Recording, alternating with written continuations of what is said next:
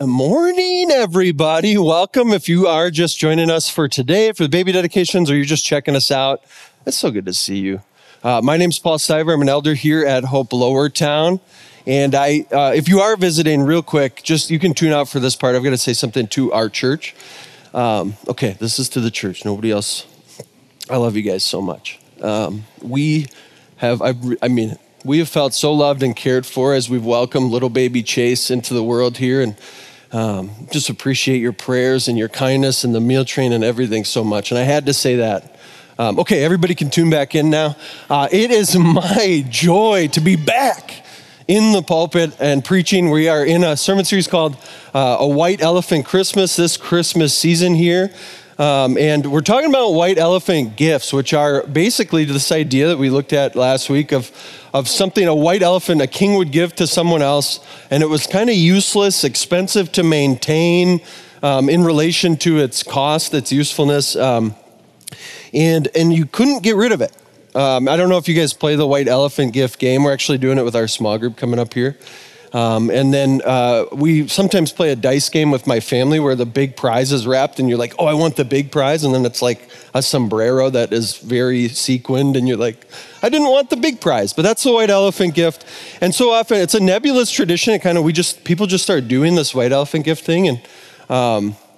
And it just happened. It reminded me of another nebulous tradition, which is Hallmark movies. I don't know if anyone tunes into these Hallmark movies. Those are all different movies, by the way. If you look at the picture there, that is not the same movie. This was by a guy named Dave Addy, who put this together, this collage in 2017 and 2019. He put this one together because they just keep making them. Again, looks like the exact same movie. And then even still, another one I found, it just gets bigger and bigger.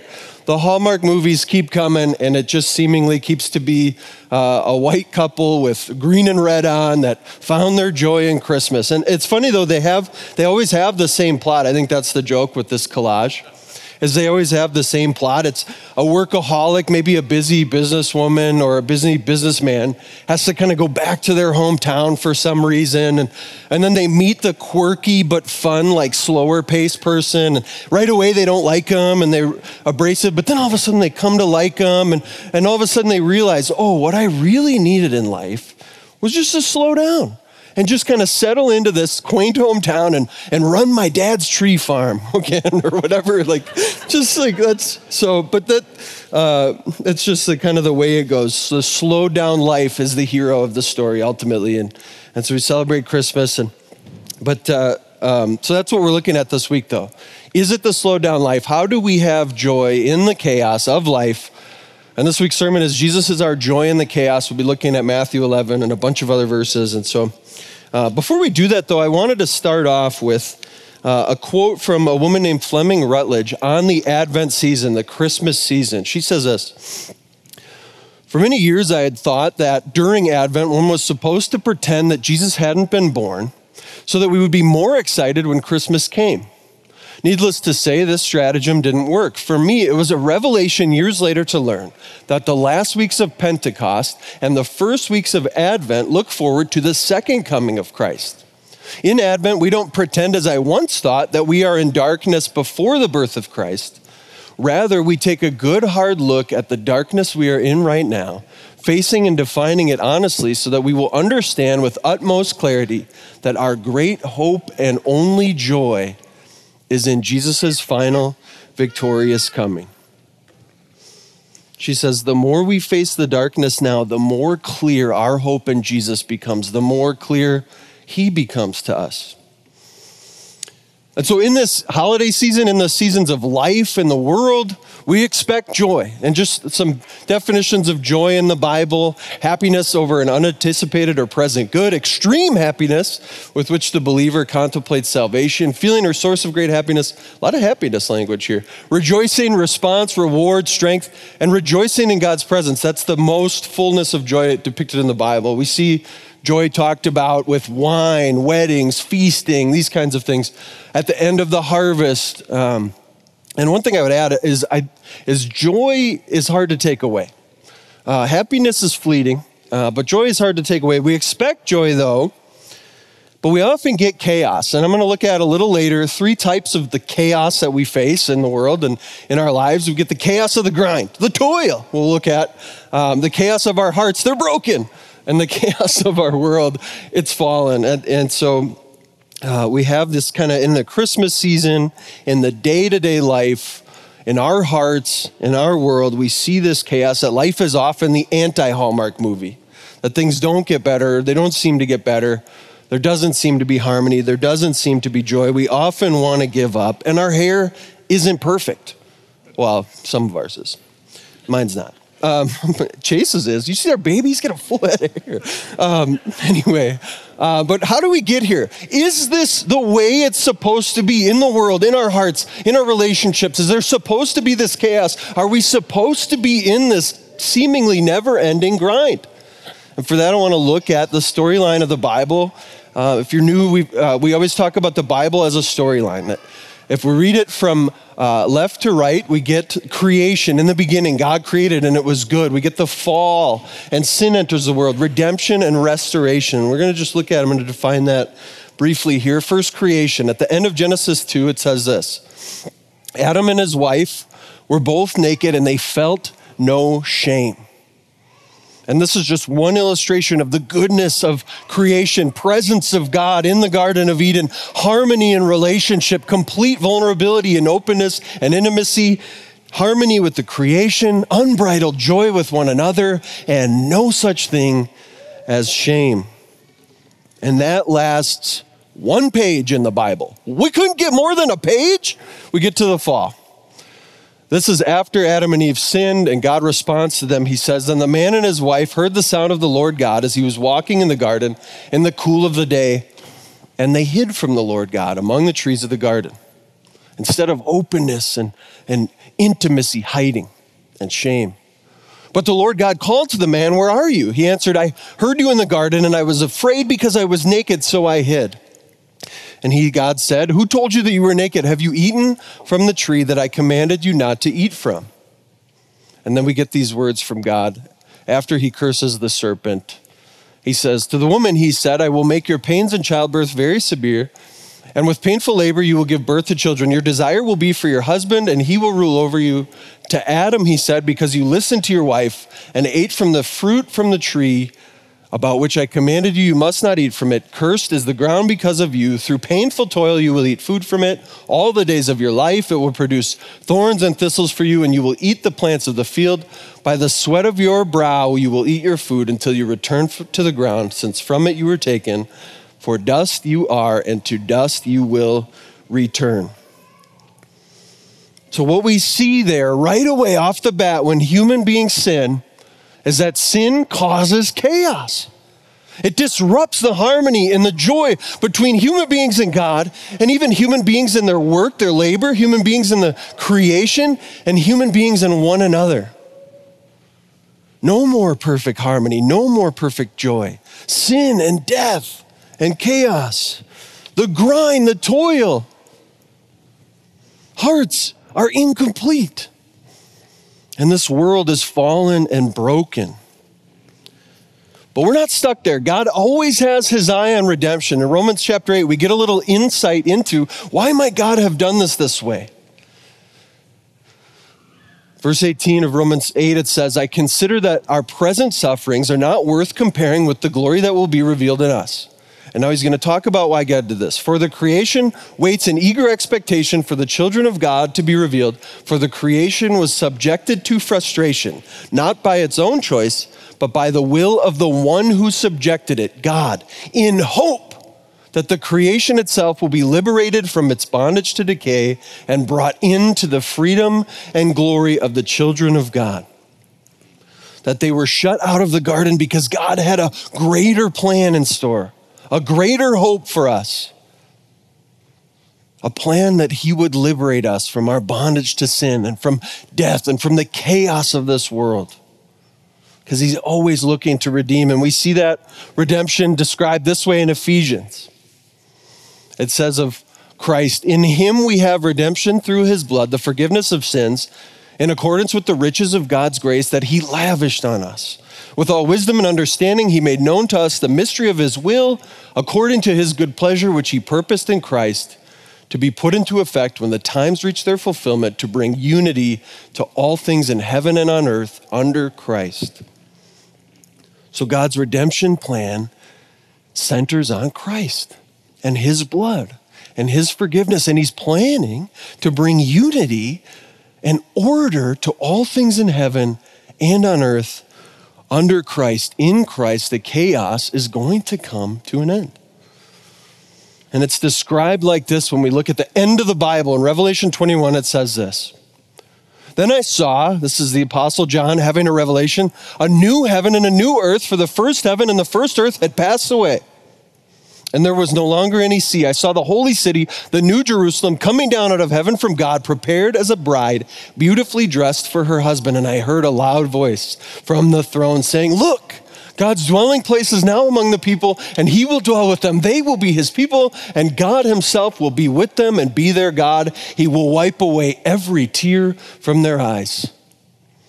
There will be no more death or mourning or crying or pain, for the old order of things has passed away. He who is seated on the throne, King Jesus, said, I am making everything new. Then he said, write this down, for these words are trustworthy and true. We sung and we wait on the second advent. That was what Fleming Rutledge talked about, that we are waiting for the second coming of Christ. We're in what theologians will often describe in these big words of already, not yet. Jesus has already come. He's already won the redemption. But we're still in this world of chaos. We still struggle with sin. We still go after other things than Jesus. We're in the already, not yet. And it is exhausting. It's exhausting. So how do we have joy in this life in the already not yet? How do we have joy in the midst of the chaos? How do we, at one hand, be exhausted and the other hand, be expectant? Exhausted that we're facing up to the reality, that we're lamenting the pain of this world, that it is incomplete, that we're incomplete, and at the same time expectant. We know that Jesus is going to make all things new. He's going to make us completely new in him, so therefore we remain hopeful. But how do we have more joy?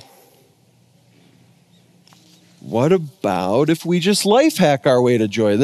I got this from lifehack.org. Why is life all about life hacks now? I was telling Brian earlier today, if I had to get rid of the how to do X search in Google or YouTube, I'd be pretty much helpless as a human being.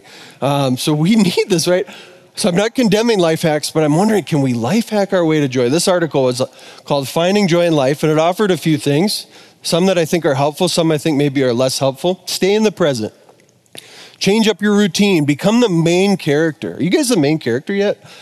Treat yourself. Volunteer. Learn to let go. Some of these things do help bring joy. But can they bring lasting joy? Sometimes in religious circles, you might hear, we got to get back to the Sabbath. We got to get back to just one day a week. If I just rest one day a week, then the joy's coming back. And I just don't think that more rules, it brings joy. When's the last time more rules brought more joy? When we look to ourselves and our circumstances for joy, we just get more sin, because oftentimes we're the ones contributing and causing the chaos. And I don't think we can muster up joy. So we need to be able to look somewhere else. We need to be able to say, what if real joy isn't just from changed circumstances, but in being changed in your circumstances by Jesus? What does it look like to come to Jesus? In Matthew 11, it says this. Verse 25. At that time, Jesus said, I praise you, Father. This is right after some people had believed in him. He says, I praise you, Father, Lord of heaven and earth, because you have hidden these things, the things of salvation, from the wise and learned, and revealed them to little children. Yes, Father, for this is what you were pleased to do. Jesus is rejoicing. He has joy. What brings him joy? Father, you don't want to save the impressive And the ones who have it all together, you want little children, you want to save those who are willing to come to me. Verse 27, all things have been committed to me by my Father. No one knows the Son except the Father, and no one knows the Father except the Son, and those to whom the Son chooses to reveal him. And Jesus says this, come to me, all you who are weary and burdened, and I will give you rest. Take my yoke upon you and learn from me, for I am gentle and humble in heart, and you will find rest for your souls, for my yoke is easy and my burden is light. When we think about yoke, this is kind of the illustration from the Greek word in the Bible of this idea of being yoked together, under the same yoke, pulling the same weight. And Jesus says, take my yoke upon you. So coming to Jesus means trusting in his grace. It means accepting his yoke of grace. It means we don't need life hacks or new circumstances. What we really need is a Savior. Okay, where do we see this then? I want to look at Luke chapter 17, just a quick story. A little background here. In the context, lepers are unclean people in the religious system of the day. And Jesus, as a rabbi, as a teacher, is a clean person who shouldn't be approached. Lepers are meant to stay away. Jesus is clean and honored. Lepers are shamed. It says this. Now, on his way to Jerusalem, Jesus traveled along the border between Samaria and Galilee. As he was going into a village, 10 men who had leprosy met him. They stood at a distance and called out in a loud voice, Jesus, Master, have pity on us. When he saw them, he said, go, show yourself to the priests. And as they went, they were cleansed. Lepers, when they would start to heal, would go to the priest and be declared available, able, capable to come back into the community, back into the fold. But if they weren't clean yet, they had to stay as outcasts. As they go, they're clean, they're cleansed. It continues, one of them, when he saw he was healed, came back, praising God in a loud voice. I love that it says loud voice. Luke wants us to really understand this. He threw himself at Jesus' feet and thanked him, and he was a Samaritan. This would have shocked the original hearer. Jesus asked, were not all 10 cleansed? Where are the other 9? Has no one returned to give praise to God except this foreigner? Then he said to him, rise and go. Your faith has made you well.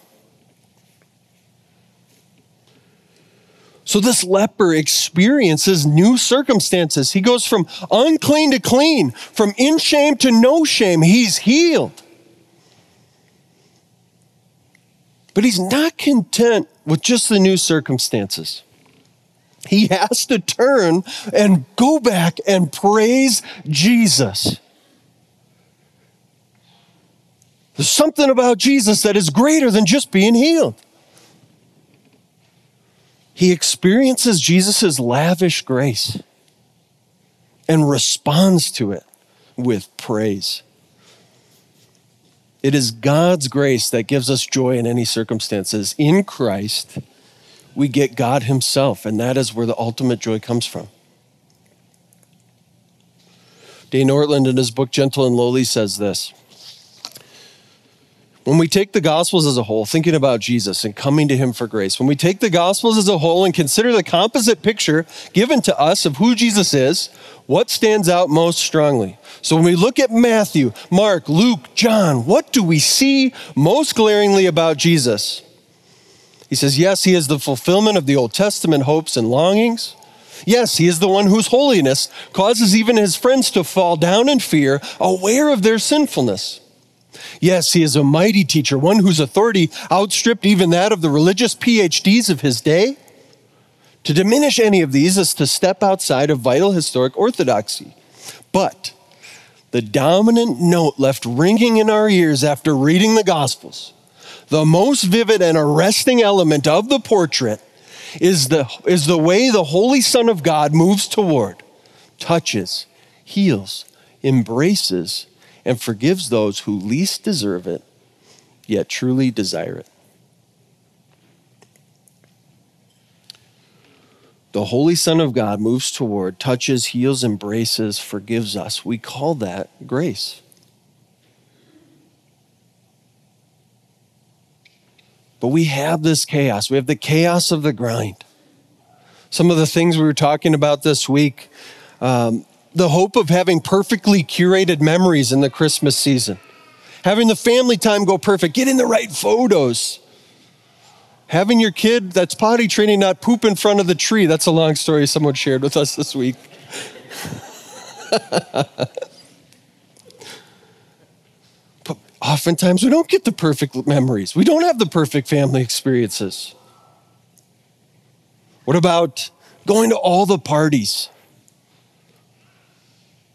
Man, it's tough when you go to a Christmas party and you leave feeling lonely and unseen. What about trying not to disappoint people, picking the right gift, meeting everyone's expectations? Or catching all the deals, preserving the family traditions perfectly, having a perfect and conflict-free family time. It doesn't look that way. We have chaos. And it's a grind. Maybe it snows 14 inches. That's a grind. Oh my gosh. Psalm 73 says this, "Whom have I in heaven but you, and earth has nothing I desire besides you. My flesh and my heart may fail, but God is the strength of my heart and my portion forever." When we have the chaos of the grind, we get to this place where our flesh and our hearts, not that they may fail, they do fail. The things we hope for in the grind, whether the Christmas season or the grind of life, let us down. But Jesus offers his yoke of grace to those of us stuck in the grind. He is our strength. He's our portion. You know, so often we think that coming to the end of ourselves, being unable to do something, accomplish something, be something, we think coming to the end of ourselves is abject failure. Coming to the end of ourselves is holy ground. It's where we meet Jesus. That's why the gospel is good news. You have to become a little child. You have to realize I can't save myself. My flesh and my heart have failed. I sin over and over again. I'm facing death as a consequence. I need you, Jesus. I'm at the end of myself. I need you. And guess who's there waiting for us? Our Savior. What about the chaos of our hearts? Maybe you've got broken dreams. You're lamenting missed opportunities in this holiday season. Maybe you have a persistent sin that you feel trapped by, something you just can't seem to shake. Maybe you're dealing with heavy shame. Maybe you're holding a grudge. Maybe you're hurting. Maybe you have a wound that just seems to shadow you. The holiday season can be so difficult, so lonely, so challenging. I have to clarify, this is actually Psalm 34:18. I got the verse wrong there, but it says, "The Lord is close to the brokenhearted and saves those who are crushed in spirit." That Jesus offers his yoke of grace to those of us who are brokenhearted. He's near. What about the chaos of the world? What about the constant barrage of breaking news of more evil, more violence, more death, more suffering, more disasters, more disease?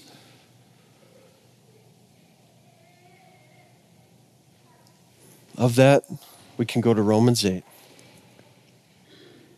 How do we persevere in this world, Jesus? It says, Romans 8:35 says, "Who shall separate us from the love of Christ?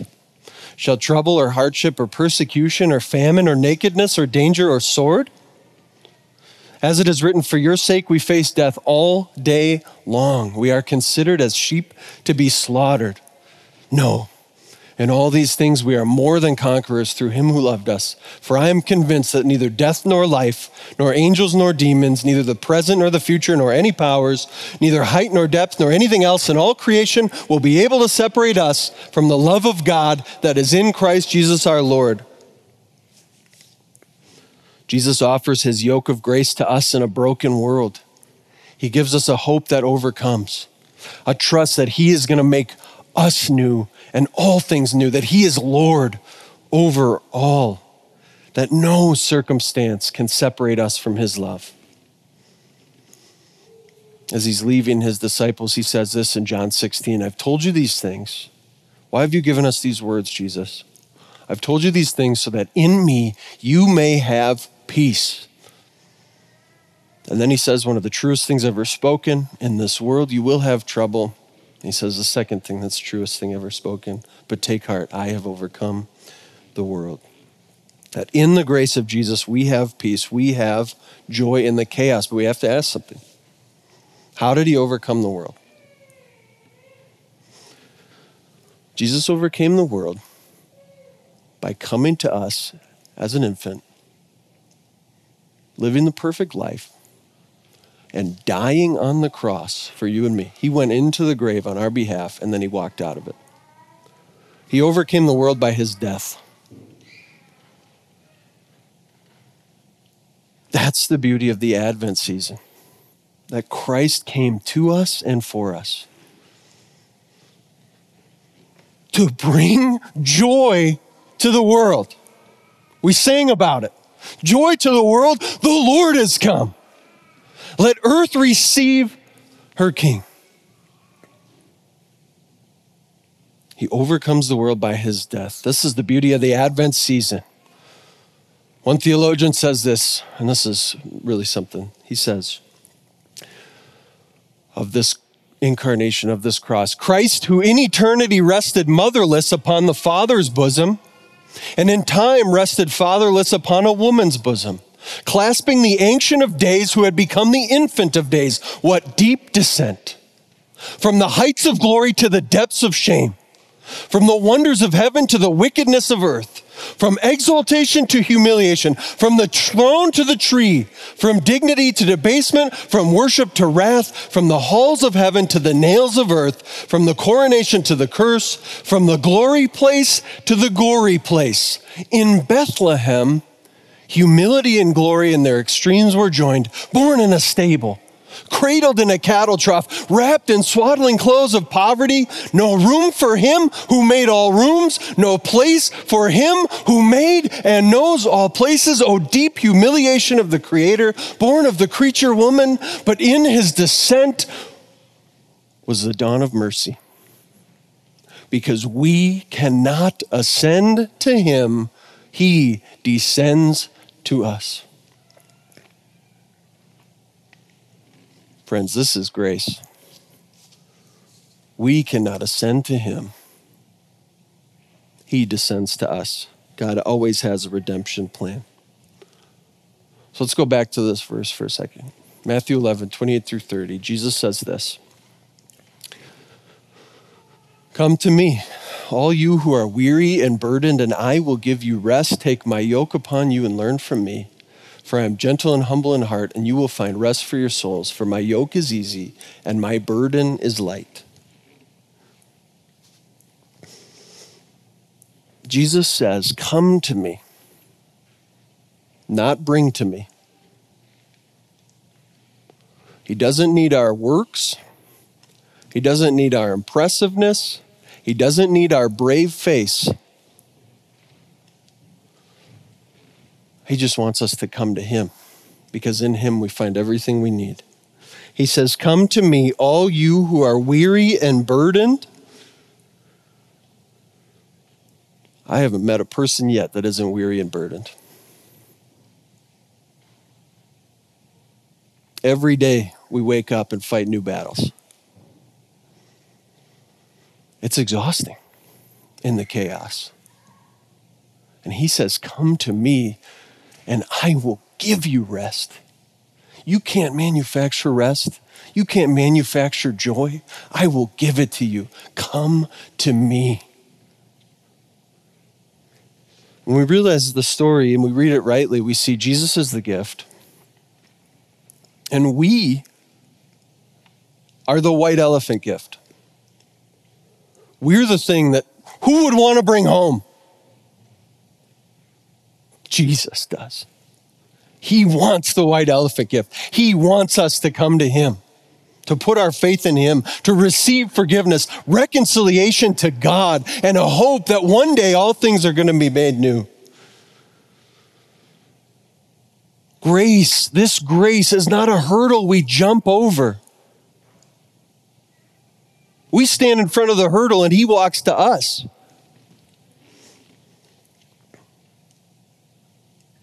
This grace, this Jesus, for weary and burdened sinners like us, is what we need for joy in the midst of chaos. Jesus gives us himself. He's the gift. And knowing him can cause us to sing with joy in the midst of chaos. Just to close here, love being the dad of a newborn. And one of the most precious times is in the middle of the night. Just holding him, rocking him in the chair. And I sit over him and I have expectant hope for him, as all the parents here declared. We want our children to know Jesus. I'm sitting over him and I'm holding him, and what I think I want for him, or what I would think I want for him, is an easy life, a comfortable life, success, good education, minimal problems, a good job, family, kids, all of that. I think that's what I would want for him. But as I hold him in the middle of the night, and God works on my heart, all I want is for him to know Jesus. That's why Brian cries when he dedicates kids. Because at my 34 years, by God's grace, I've learned that nothing will satisfy, nothing will save except Jesus.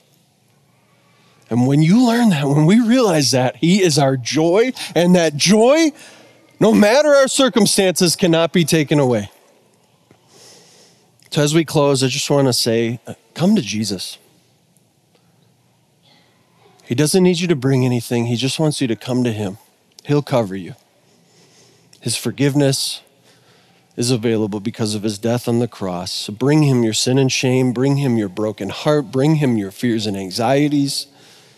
And receive his grace and love, because he loves to redeem. That's why he came. That's what we remember this Christmas season. And it's what we look forward to in the second coming. And secondly, take his yoke of grace upon you. Trust in him, whether for the first time today. Maybe you've never heard the gospel described this way. You've never heard Jesus. Maybe you've never been in a church or never really looked at the Bible. Today could be the day that you say, I want this grace. I want this forgiveness. I want this joy. I put my faith in Jesus Christ. Or for the 1,000th time or the 10,000th time, today can be that day. Take his yoke of grace upon you. He's the gift. He's our joy. And if your faith is in him, you are secure forever. And that's good news. We're going to enter into a time of communion. I'm going to invite the worship team back up. And in this time, we at Hope Lowertown, we practice we call open communion. You don't need to be a member of this church or of any church. The only thing that we would ask is that you are a follower of Jesus Christ, that you've trusted him for the forgiveness of sins, that you've accepted his grace. We'd love to have you join us. There's communion cups here and here on the tables.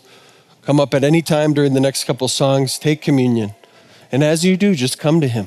Bring him yourself and receive his grace. Let me pray for us and we'll continue on. Heavenly Father, we thank you that despite the chaos that our sin has brought, your eye was always in hope and on redemption, and you've proven that by sending your Son, and in him we have redemption through his blood. As we look at this Advent season, our Savior took on flesh, God himself, uniting himself to us so that we could believe in him. So I pray that for all the children we dedicated. I pray that for all of us in this room, God, would we believe in your gospel? Would your spirit move now as we take communion and as we sing? Would you be honored? Would you help us sing joy to the world? Would you help us praise you now for your grace? We pray all this in Jesus' name. Amen.